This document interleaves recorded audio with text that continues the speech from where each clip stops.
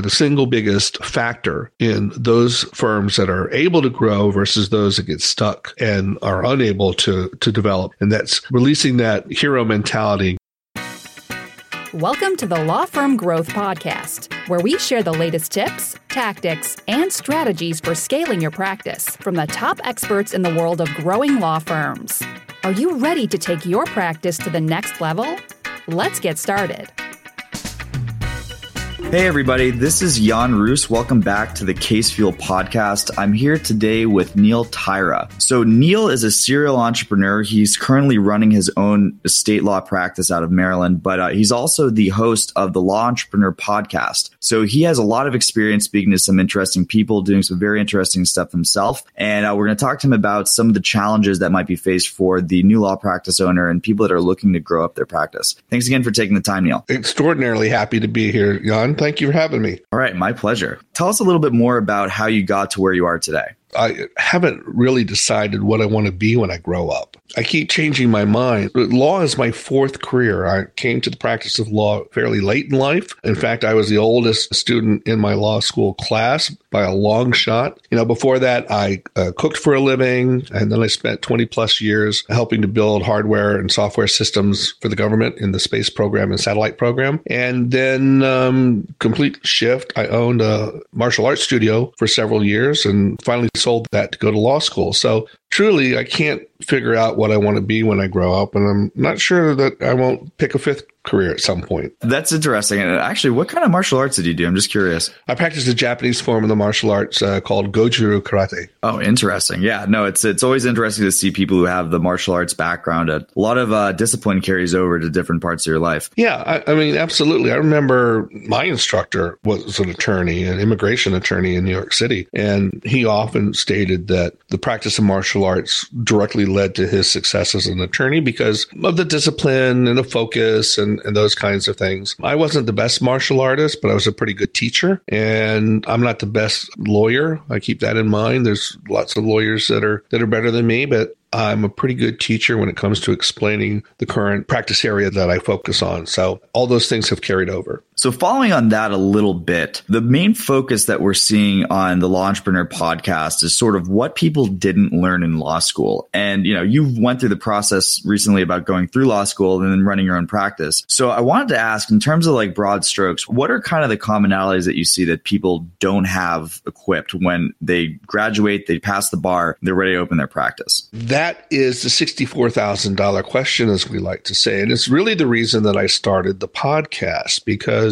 I think the fundamental misunderstanding or the misconception or the lack of preparedness on the part of graduating law students is the recognition that running a law practice is owning a business. And frankly, the law schools have no interest in teaching you how to run a business. When I was in law school and graduated not that long ago, there were no classes, none, about how to prepare to own your own practice or what's necessary. I was lucky, as I said, I had already owned a small business, a martial arts school. So I had made all the mistakes that were possible. And when I say made all the mistakes that were possible, I made every dang one of them. I squandered a lot of money and a lot of time. And I learned by my own mistakes about how to run a business, how to rent facilities and what to do in terms of contracting for utilities and telephones and meeting state and local regulations and how to market your business and how to maintain your books and how to pay your bills and hire staff and do all of those things, which were absolutely necessary to run a martial arts school and, frankly, are absolutely necessary to run a law practice. And there's not a single aspect of that is addressed when you're in law school. So when I came out of law school, it was right at the height of the economic crisis, and all the big law firms and major multinational law firms were laying off droves and droves of attorneys because their business was drying up or shrinking. And all those high-priced corporate attorneys were unleashed on the market, and they started trying to find jobs in mid-sized law firms, which caused a lot of the attorneys on the bottom end of that ladder to get axed or not get hired. And so it just put downward pressure all the way down to the point where graduates in my year of graduation faced a very daunting task about getting a job. And as the law schools churned out more and more graduates with fewer and fewer jobs, there was this complete disillusionment about what the practice of law meant. And for many, the only opportunity they had to practice what they've now spent a fortune learning was to open up their own practice. But they've had no training on how to run a business. There was time after time and time again, I saw attorneys, commit terrible mistakes, either financial mistakes or ethical mistakes, and they either lost their shirt and went out of business or lost their license and went out of business. And I said, there's something missing here. And frankly, to be honest with you, I think it's almost malpractice for the law schools now to unleash all these attorneys without some understanding of what it takes to run a practice. And so that's why I started The Law Entrepreneur, what they didn't teach us in law school about running a business. I was hoping that I would have a local audience that would be interested in hearing what other successful attorneys had to say and learn lessons from them. I'm stunned by how broad the audience is and how much enthusiasm after 2 years now there still is for the podcast. So not in a nutshell, but in something of a long-winded explanation is how we got to where we are today. Yeah, I gotcha. Maybe not a nutshell, maybe a coconut shell. Exactly. Okay. It's something that I'm running into a lot as being somebody who runs a marketing practice, that there's almost not only a lack of education for the business side of things, but almost disdain for a lot of these things. You hear these pieces of advice that good lawyers don't market. And you literally wouldn't hear that in any other sort of vertical. No. It's, it says, oh, okay, yeah, now good consumer packaged goods companies don't market. You let your detergent stand on its own. It's never going to happen. With all this sort of culture kind of almost conspiring to prevent people from having success, it seems like there's a lot of pitfalls that the new attorney or the person who's going into solo practice for the first time can face. And I'm sure you've gotten a lot of these stories in your experience, Neil. What would you say, if you had to boil it down to a couple of the most common pitfalls, what do you see happening most often with people who are starting a practice for the first time? Well, it's really interesting because the demographics are changing. When I first started my practice of law and then ultimately the podcast, people were coming into solo practice or small firm practice from either directly out of law school or they were transitioning from other law firms. So there was kind of a mix of age groups. The younger attorneys embraced a lot of things that the older attorneys would not. And you mentioned exactly one of them. Older attorneys kind of came with the mindset that advertising legal services is disdainful. I didn't go to law school to become a marketer. I went to law school to become an attorney. Whereas the younger attorneys, I think, who have grown up in the social media era, they were actually quick to adopt those methodologies and those platforms. It's kind of a mixed bag. If there's a common theme, I think the most common thing that I've seen, at least in the last 2 years of the podcast, is a very strong migration to solo practitioners not having dedicated office space. Again, when I started as a solo practitioner, the first thing I did was sign a lease. I would not recommend a new attorney do that now because the technology is such that you can practice law from anywhere. So more and more, I would say the overwhelming vast majority, new solo practitioners are starting off in a virtual environment. That's the thing that I see most frequently. The other thing is, again, this is a bit generationally oriented. I find that the younger attorneys are doing a much better job, a much more aggressive job of niching down their practice to something specific so as to set them apart. Whereas the older attorneys seem to lack a little bit of that kind of vision. And, that's a great overgeneralization. But I do see younger attorneys identifying as themselves as attorneys who, for instance, cater to the needs of restaurant owners, or another attorney who is totally focused on the law surrounding craft breweries, or another one who was completely devoted to animal law, and just kind of a more narrow, more specialized niche practice than, say, a general practice or a broad spectrum family law practice, as an example.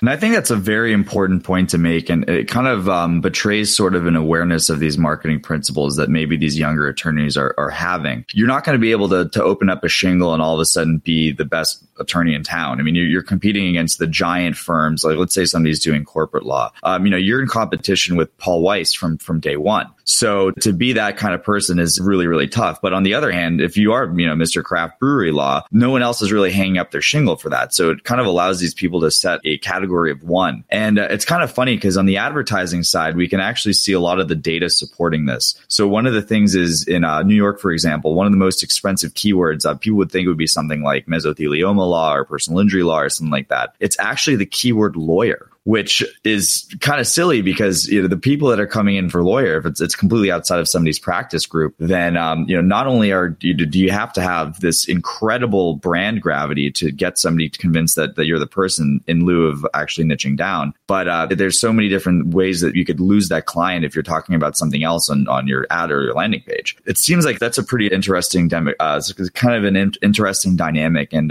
one that I definitely recommend for people who haven't considered to look into because it can make things a lot easier. The other thing I see a great deal, or there's clearly a trend with respect to the law entrepreneur, and it may be because this is my focus as well, is the successful solo and small firm practitioners are really leveraging technology. And that's not just to say, social media platforms in terms of marketing and brand awareness, but they're really leveraging technology in terms of increasing efficiency and therefore higher profitability.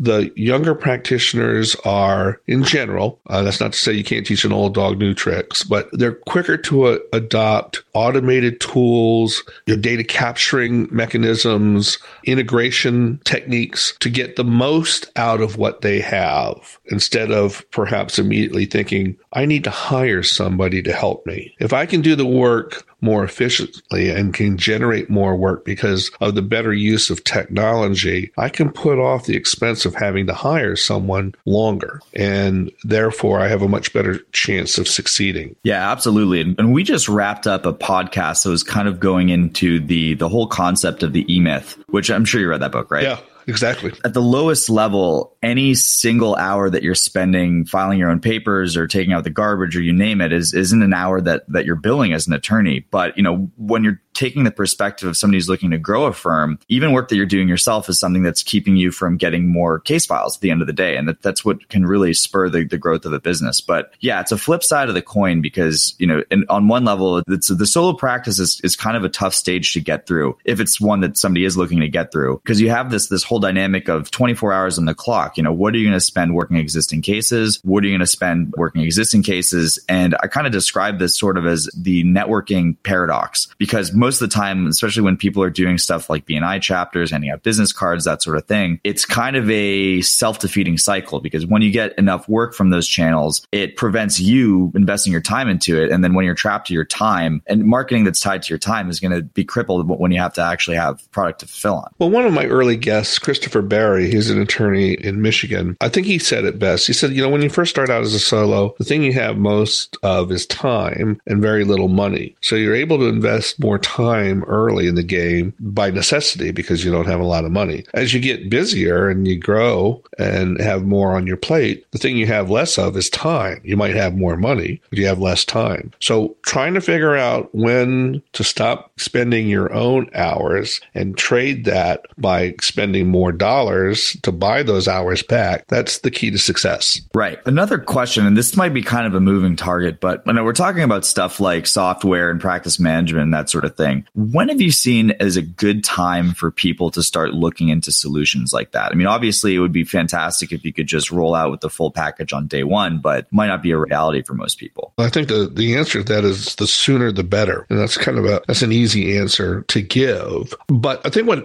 happens also is that if you're not paying attention to that early, you can get stuck in what you have. So as a perfect example, you may choose to use one particular type of, say, case management system or case management tool or CRM tool, if you want to even look at it that way, customer relation management tool. You may choose that early because it's something you're familiar with, or it's easy, or it's free, or something like that, whatever the case may be. If you're not paying attention and looking to how you may upgrade or improve that process along the way, you may get to the point where you get so much vested in a poor solution in comparison to what's available that you can't switch and you get stuck. And that is a limiting factor. And I see it often. You ask somebody on the podcast, well, what do you use as your case management tool? I say, well, I'm kind of just using a spreadsheet. Well, why is that? Well, I've just got too much time invested and I've got too much data in the spreadsheet. And the idea of converting that into a real case management tool is too daunting for me right now. And so I'm just going to stay with what I have, and therefore I'm going to stay stuck. That's a big issue that I see with attorneys as well as entrepreneurs at all levels that are starting out. People tend to overemphasize, in my experience, like if you look at anything, that if you're not paying for something in money, you're paying for it in time. And what a lot of people would consider something like a sunk capital cost, people don't really take the time to consider what a sunk time cost is. And that's a perfect example. When you're using that system or that spreadsheet or that less high level practice management system, it's, you can't really migrate that stuff off of it. And, even if you're saving a couple $100 a month, you might be losing thousands of dollars a month in terms of the time that you're investing into it. Yeah. It's also true, however, that you can spend a lot of money needlessly. I mean, I know when I started my martial arts studio, I built out an entire bay in this, high traffic shopping center because that's what I thought would attract, students, having this really cool looking space that as they walk by, they would want to come in and start taking martial arts. And later what I realized is that I spent an enormous amount of money that I really could have used much more efficiently to do other things to attract students that could have then paid for the upgrades to the facility. And the same is true in the practice of law. You can spend a lot of money. There's a lot of ways out there and a lot of things you can do that will eat up a lot of funds pretty quickly. So you have to be frugal about what you spend money on, at least in the beginning. When you start having a boatload of clients come in, hopefully when you're that successful, then you can be a little more freewheeling with your expenditures in terms of tools and products and services. But it's a hard decision to make. When is the right time for that to occur? Yeah, because you're kind of bounded on either side by potential wrong things happening. So it's like you definitely spend too aggressively, but you also be too cautious, to your point. One of the things that I found is the mindset that I find some smaller practices getting locked into. It's this sort of all or nothing approach. So going back to sort of the martial arts analog, that investment in that space was clearly a huge commitment, clearly a huge spend. And it wasn't until after you'd made that investment that you were able to tell whether it was going to work or not. Right. Based on what the story, I'm guessing it didn't live up to the expectations that you thought, right? Nice space, but pretty expensive. Like, for instance, I put down these hardwood floors. Had I known then what I know now, I would just put mats down. Because that's a perfect example. And then the thing is, it's a good mindset for a lot of people to have, to kind of look for ways that you can kind of itemize that, especially when you're going smaller. So, maybe instead of getting, a billboard in the main street in town, send out some direct mail, or like, instead of investing in the awesome office, then, you want to pass out flyers or something like that. But being able to kind of scale down, double down, and, provided there is an ROI and what's happening, it'll give you more chips to play with, which I think is a really important thing. And when people can accept small wins and take the mindset that that's something that they can roll into greater wins, I think that's kind of something I've seen that the more successful practices get into. Absolutely. And sort of on that note, kind of transitioning a little bit from the person starting out to the people scaling up. And granted, that's not what everyone wants to do. There's a lot of people out there that are perfectly happy running a successful solo practice, a profitable solo practice, and that's all they really want. But the people that want to scale up to the medium, large, eventually very large firm, what kind of practices have you seen that separates the people that win in that field versus the ones that don't? The ones who want to scale up are the ones that, as a mentor of mine once said, who can shed the hero mentality the quickest. I think there's a tendency for us as attorneys to think that, particularly when I start my own practice, that I am the practice, that it's my expertise that is what's being sought after, and I have to do things and nobody can do them as well as I can. And the longer you hold on to that hero mentality, reality, the more difficult it is to allow somebody else to perform that function in order to free you up to be the rainmaker for the business. Again, as a mentor of mine, same guy, once said, it's the difference between working in your business and working on your business. So the ones that are the most successful in scaling are the ones that have been able to offload the legal work that they're doing quickly. It used to be that meant hiring somebody. So the ones that could take the leap to, say, hire a paralegal, either part-time or full-time, or a legal administrator / secretary, that used to be the first kind of staffing addition that would free up the business owner to continue to grow the business. But what I'm seeing absolutely more and more these days is the use of virtual assistants or virtual attorneys. In fact, entire industries are growing up around the idea of being able to hire staff members, either those with JD degrees or just paralegal certifications or simply virtual assistants, all with the idea of being able to offload work hours to free up the business owner to grow the business, to grow the firm. And that to me is the single biggest trend or the single biggest factor in those firms that are able to grow versus those that get stuck and are unable to develop. And that's releasing that hero mentality and getting to a point where you can offload the work to, in today's era, more to a virtual environment. That's a really interesting point. And I'm sure that we have some heroes that are going to be listening to this podcast that are probably saying this invisible objection of, hey, I spent all this time investing into this JD. I know how to do this stuff. What if my quality goes down when I hire these virtual staffs? What would you say to the person who's asking that question? The thing is when you hire somebody, you can't abandon your responsibility to oversee and manage their performance. So it's not like a free pass. Oh, I hired a virtual paralegal. I don't have to worry about it anymore. I don't have to review the work that they've done. No, you got to review the work that they've done and tweak their output. If it's not up to the standard that you expect or that is expected of you, it's on you to do that process improvement to make sure you get there. So you can't abandon that responsibility. But, it is a challenge. I mean, we all have been in that position where we say, oh, it's easier for me to do it than to try and teach somebody else to do it. While that's true in the short term, it's not true in the long term, and it is a limiting factor. So it's a difficult hurdle to get over, but if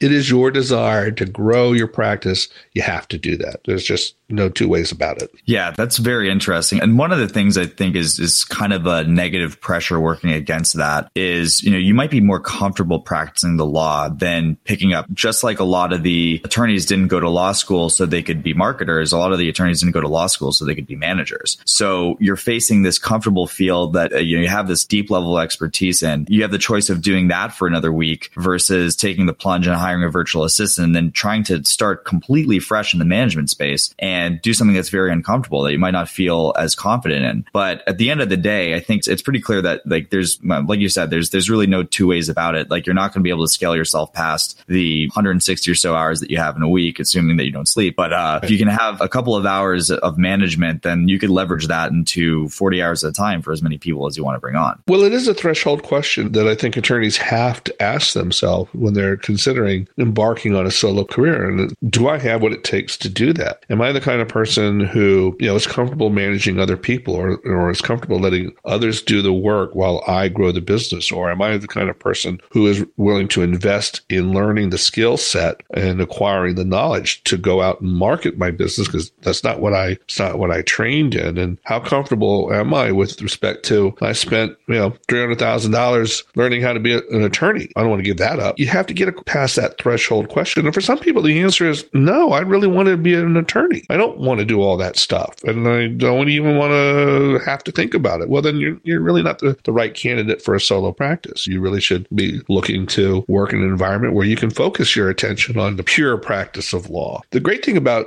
this recent movement towards virtual environment is that you can dip your toe in the water and find out what kind of manager you are or what kind of marketer you might be, because you don't have to make that full commitment. You can hire a virtual assistant, whether they be a paralegal or an actual attorney or a legal secretary or intern or whatever. You can do that a couple hours a week, 4 hours a week, 1 day a week. You can scale up to whatever your needs are. That is not something that was always available to us. It is now available to us in droves. And so that's where you find the most success right now. And just to dig down in that a little bit, for the people that this might be new to, where would you suggest is a good starting point for finding people like that? First, ask others. There's lots of forums where you can jump on, either listservs managed by your local bar association or state bar. There's even national level listservs, the ABA listservs. Solo Says is a nationwide one. That's usually the first place to look, I think. Going to some of these larger legal trade shows, if you will, or conferences. I mentioned that I just got back from the ABA Tech Show in Chicago last week. There's also the AVO Lawyer-nomics Conference in Vegas a little later this year. I think if you can spring for that, it's a good idea to go there and walk the vendor floor, because you'll find all kinds of vendors able to do what you're looking for. My friends at Ruby Receptionist, Call Ruby, they've been at both. Various other types of virtual paralegals are available. I use a company called Paralegal Consultants out of Southern Maryland. Valerie Nowotnik was a guest of mine on the show early. So you get that through either word of mouth or going through some of those larger tech shows, as I said, or conferences. And then you can also ask your local bar associations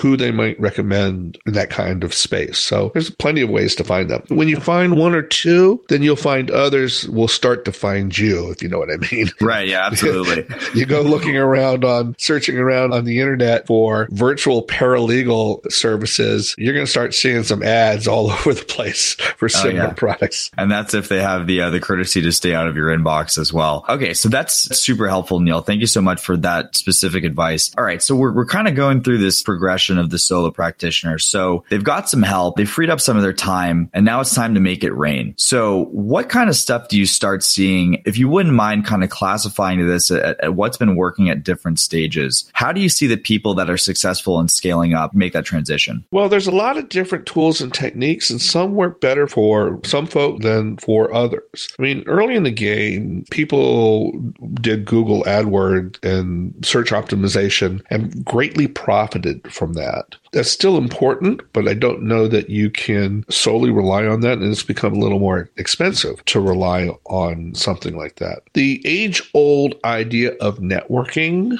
as a tool for creating brand awareness and growing your practice has never left us and probably never will. But I think how you do that has changed. The days of networking by going to bar association meetings and luncheons and speakers groups and that kind of thing, I think that's dwindling. More and more you find the concept of relationship management as being the key to referrals. And so the more you can cultivate referral sources through really strong relationship building, the better off you're going to be. That's going to take all different manner of things. It may be luncheons, it may be happy hours, it may be coffees, that kind of thing. But once you've made a connection, you really have to really develop that relationship, and it has to be authentic. I mean, people sense the person who's only there to try and create a lead versus the person who you're genuinely connecting with as a friend and colleague. And I think the more you can do the latter than the former, the better growth you're going to have. So I think that's the key point. Relationship building, that's the most successful. And then content marketing, really key. I don't think we have to explain to this audience, you have to have a website. There's just no two ways about it. And that website can't just be a static product. You have to use that website to reach out to potential clients and educate them about what it is that you do and why you're able to solve a problem that they have. And that goes to content marketing. You have to be able to come up with fresh content, come up with fresh ideas. You have to be able to blog, or more and more today, and it's going to be even greater tomorrow, is video content marketing has to be part of your practice. So if you don't have video on your website, or if you're not doing video as part of your email, if you're not embracing video platforms such as Facebook Live, you're just simply going to get left behind.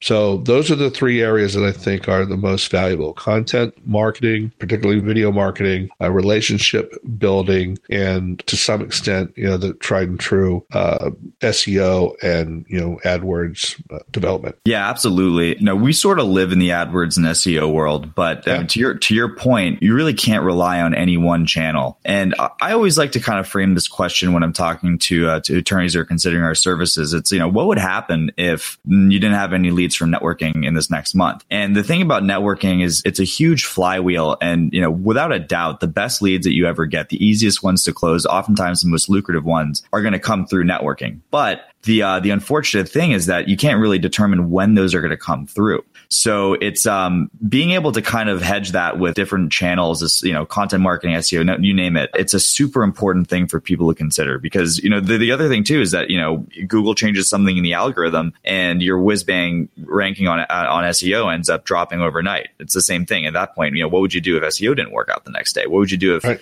AdWords became too competitive in the next month? And, a lot of the times, especially in 2018, when things are so competitive, generally, I'm extremely candid about this. The margins that you're going to get on something like AdWords or SEO are not going to be extremely high. And, this is compared to stuff like if you go to a conference that costs you $1,500, you get $150,000 in case files from it, that could be a great return. But, usually with AdWords, you're probably looking at a 3 to 5x, which is great money. But again, it's not going to be that super dramatic 10x, 100x return that you're going to see in these other channels. So it's kind of tough. And figuring out the blend of how to mix the things that might take some time to get off the ground, the stuff that can work today, that's really a challenge that a lot of these firms that are looking to grow up are going to face every single day. And it's constantly moving target. And, staying on top of these things is very important, but also very challenging. And that's why having somebody like yourself on the team is hugely important, because, for instance, I don't have the time to keep up to speed with the changes in Google's algorithm and the trade-offs, the value determination of an AdWord campaign. I need to rely on somebody. And again, you got to do your homework, because there are people far less scrutable than you. So that's a given. But as an attorney, I need somebody to help me with that, because that's not my area of expertise. Yeah, absolutely. And this is something we run into a lot. And especially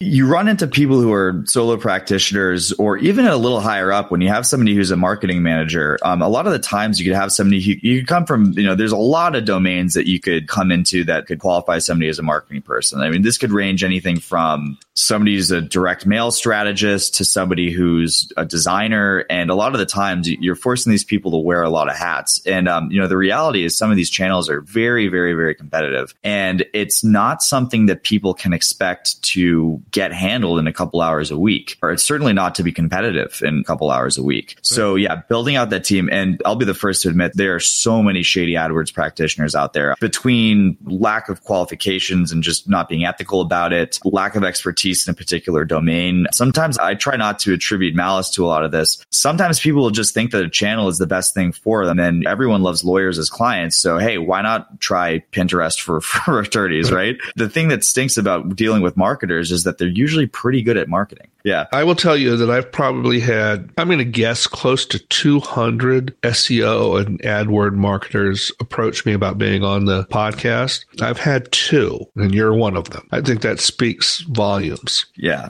Thank you for that, Neil. I really appreciate it. We've got this mix of these different marketing channels, but I think another thing to tie this back to is that a lot of this stuff just gets so much more effective when you have that niche thing, which is really something that people can do from day one, especially in the content realm. It's like, it's, first of all, it's very powerful to just label yourself as the business lawyer for craft breweries. It's another thing entirely to have case studies and success stories about situations that these craft breweries might be facing. And, it's another thing yet to have you on camera talking to these people. Because, when you're kind of pre-selecting them, if they're enjoying the sort of expertise that you're putting out, chances are they're going to resonate with what it's like when they're in your office. And then it's a really great way to put yourself out there, and you put out your vibe and attract your tribe, so to speak.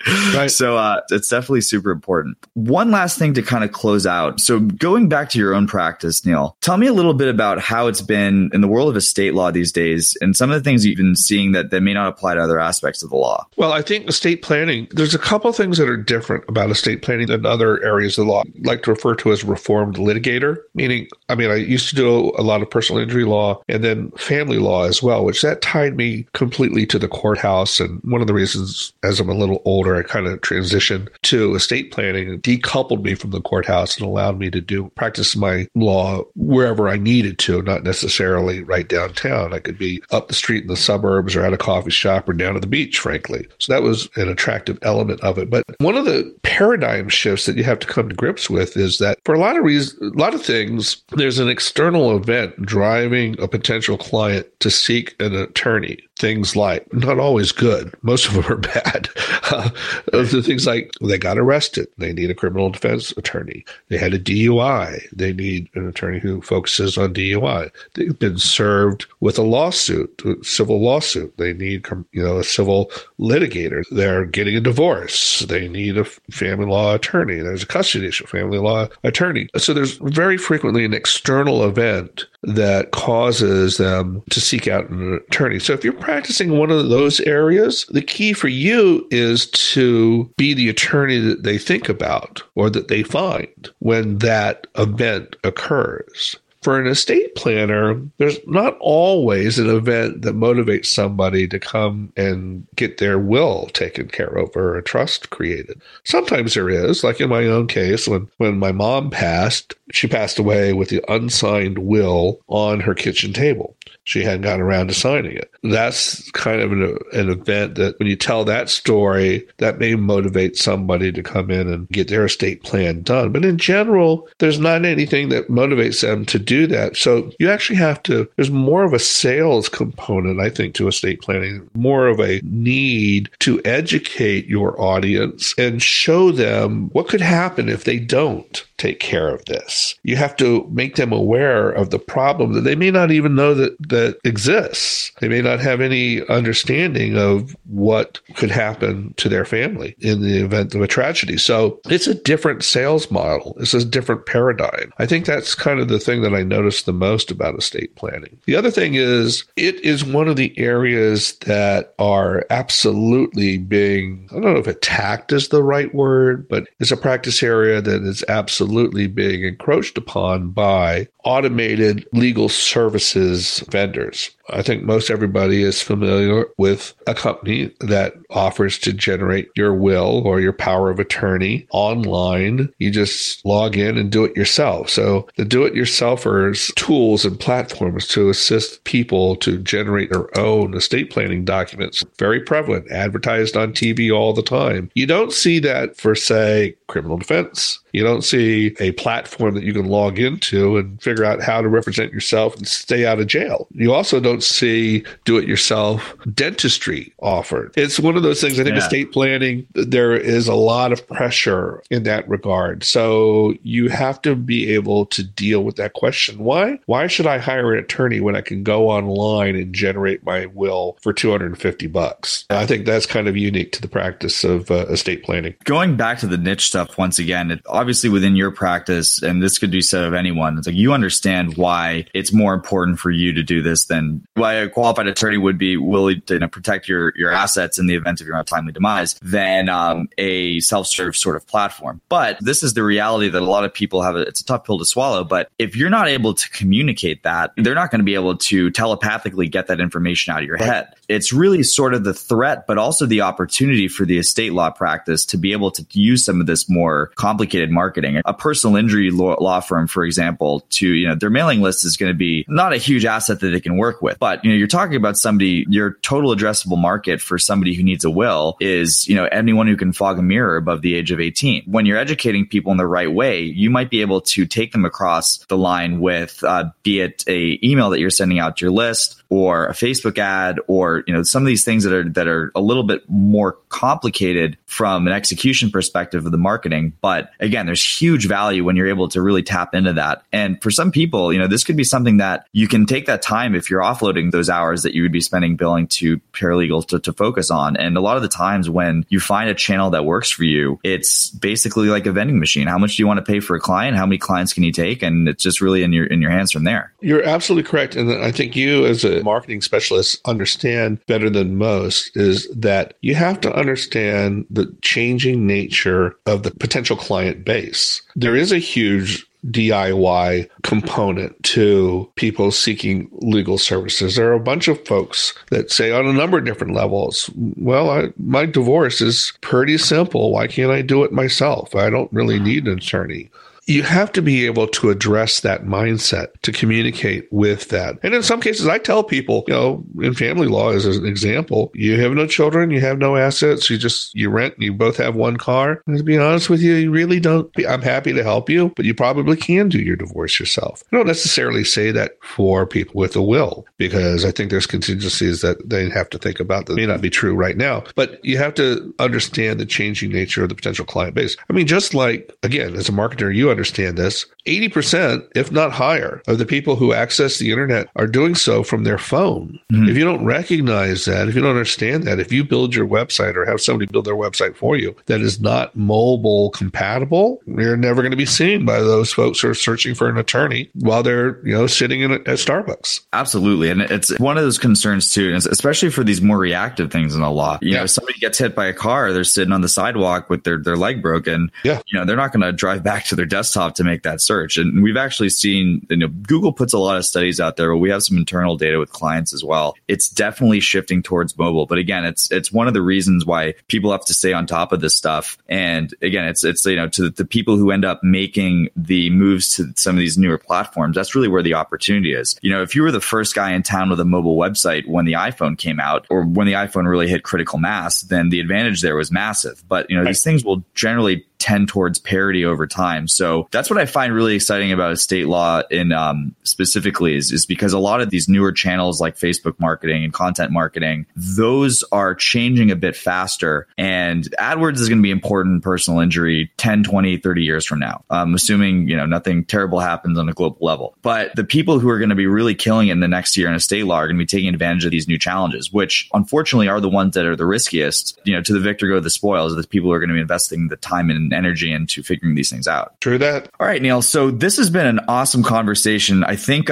we've kind of covered most of the things that will help people, whether you're at the solo level or looking to scale up on what are the things to focus on. And ultimately, the mindset that you're going to have to take really ownership of this and take responsibility for this is super awesome. And if you have the mindset, you're going to find the way to figure it out. And if you don't have the mindset, there's almost no amount of help that's going to work. But if you've taken that hard look at yourself and you've committed to growing your practice or having a successful solo practice, then it's just a matter of focusing on the right things. Thanks again, Neil, for providing so much awesome guidance on that. Looking forward to speak with you again. Well, I was thrilled to be invited, Jan, and I'm happy to do it at any point, at any time. And if your listeners also want to pop into The Law Entrepreneur, they can search for that on iTunes. We're available there. And if they have any further questions, just drop me a line at neil@thelawentrepreneur.com. I'd be happy to answer any questions they may have. All right. Fantastic. So thanks again, Neil, and tune in next week for a new episode.